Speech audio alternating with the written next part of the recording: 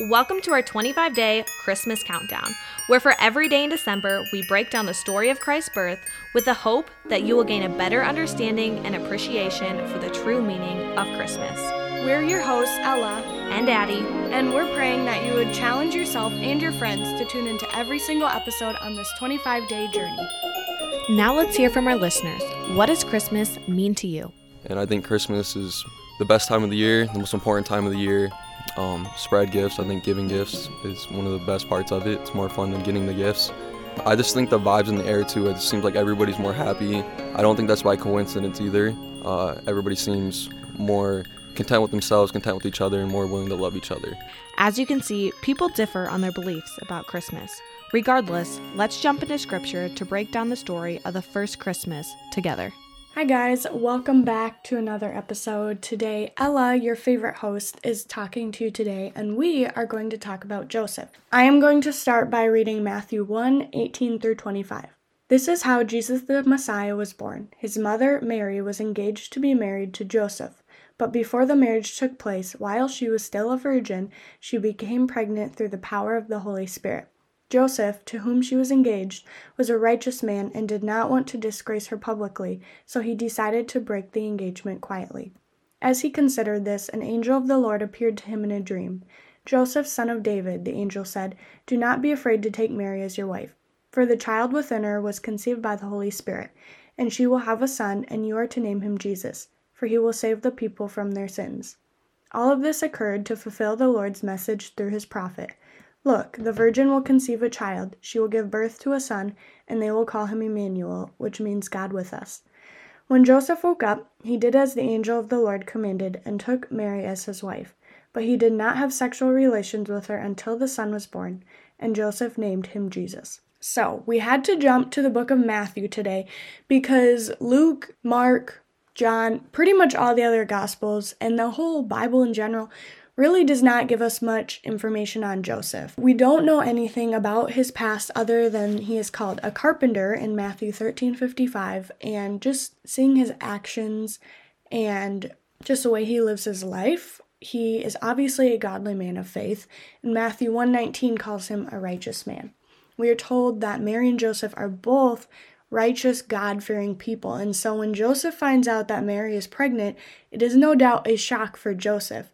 Joseph knew Mary's commitment to God, and so he knew that premarital pregnancy was totally out of character for her. And so I'm sure it felt like Joseph's whole world was kind of coming to an end in a way, because Mary, this woman that he loved, that he was supposed to get married to, he finds out she's pregnant, and he knows it's not his baby. And the law of Israel actually demanded that a woman who became pregnant with a child outside of marriage should be put to death. In Deuteronomy 22 verses 20 through 21, it says, "But suppose the man's accusations are true, and he can show that she was not a virgin.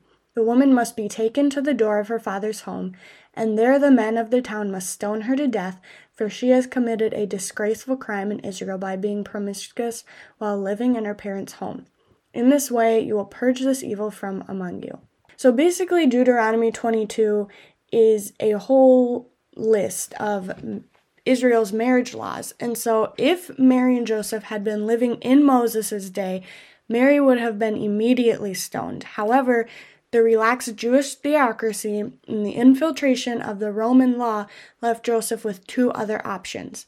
Number one, he could charge Mary with adultery in public court, so she would be publicly shamed, brought to trial, convicted in front of everyone, and her reputation would be ruined.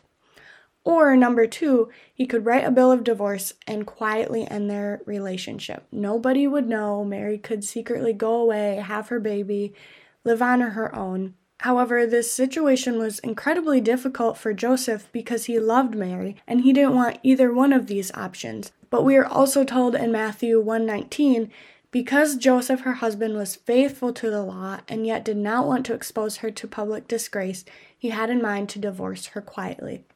Mary and Joseph were engaged at this time. However, engagements or betrothals during this time was basically a year of you're married, but you don't live together and there's no sexual relations. It's like a trial run for the marriage.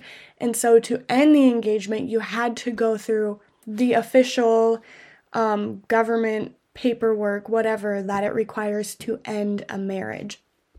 So Joseph had kind of made the decision in his heart to just divorce her quietly and leave her alone, avoid the public disgrace. However, before Joseph had made a decision, an angel of the Lord appeared to him in his dream and told Joseph to take Mary as his wife, that she had conceived a child through the Holy Spirit. And in Matthew 24 through 25, the verse we read about how Joseph did not have sexual relations with Mary until after Jesus was born is essential for the doctrine of the virgin birth, which we will get more into in a couple episodes down the road here. But just know, keep that in your mind for now, that those verses are super important. So, like I said, we really don't know much about Joseph. He isn't mentioned in Jesus' adult ministry, and actually the absence of Joseph in Jesus' ministry has led many to believe that Joseph actually died sometime between Jesus' childhood and the start of his adult ministry. Because in John, Jesus, as he is dying, Mary is there at the cross, and Jesus turns to John and he says, "Take Mary, take her home, take care of her." And so the fact that Jesus, as he was dying, was concerned about the care of his mother gives us a very strong indication that Joseph had indeed passed away by that time. So that is basically Joseph in a nutshell. I'm going to be talking about Mary tomorrow, so stay tuned for that. And like I always say, if you have missed any episodes up until this point, go listen to them so you don't get lost and confused and give up on this whole series in general. So thank you all for listening, and I will talk to you tomorrow. We really hope you enjoyed today's episode. Make sure you tune in tomorrow so you don't miss out on any of the fun. Challenge a friend to start listening and make sure to share this episode. Let's spread the true message of Christmas everywhere.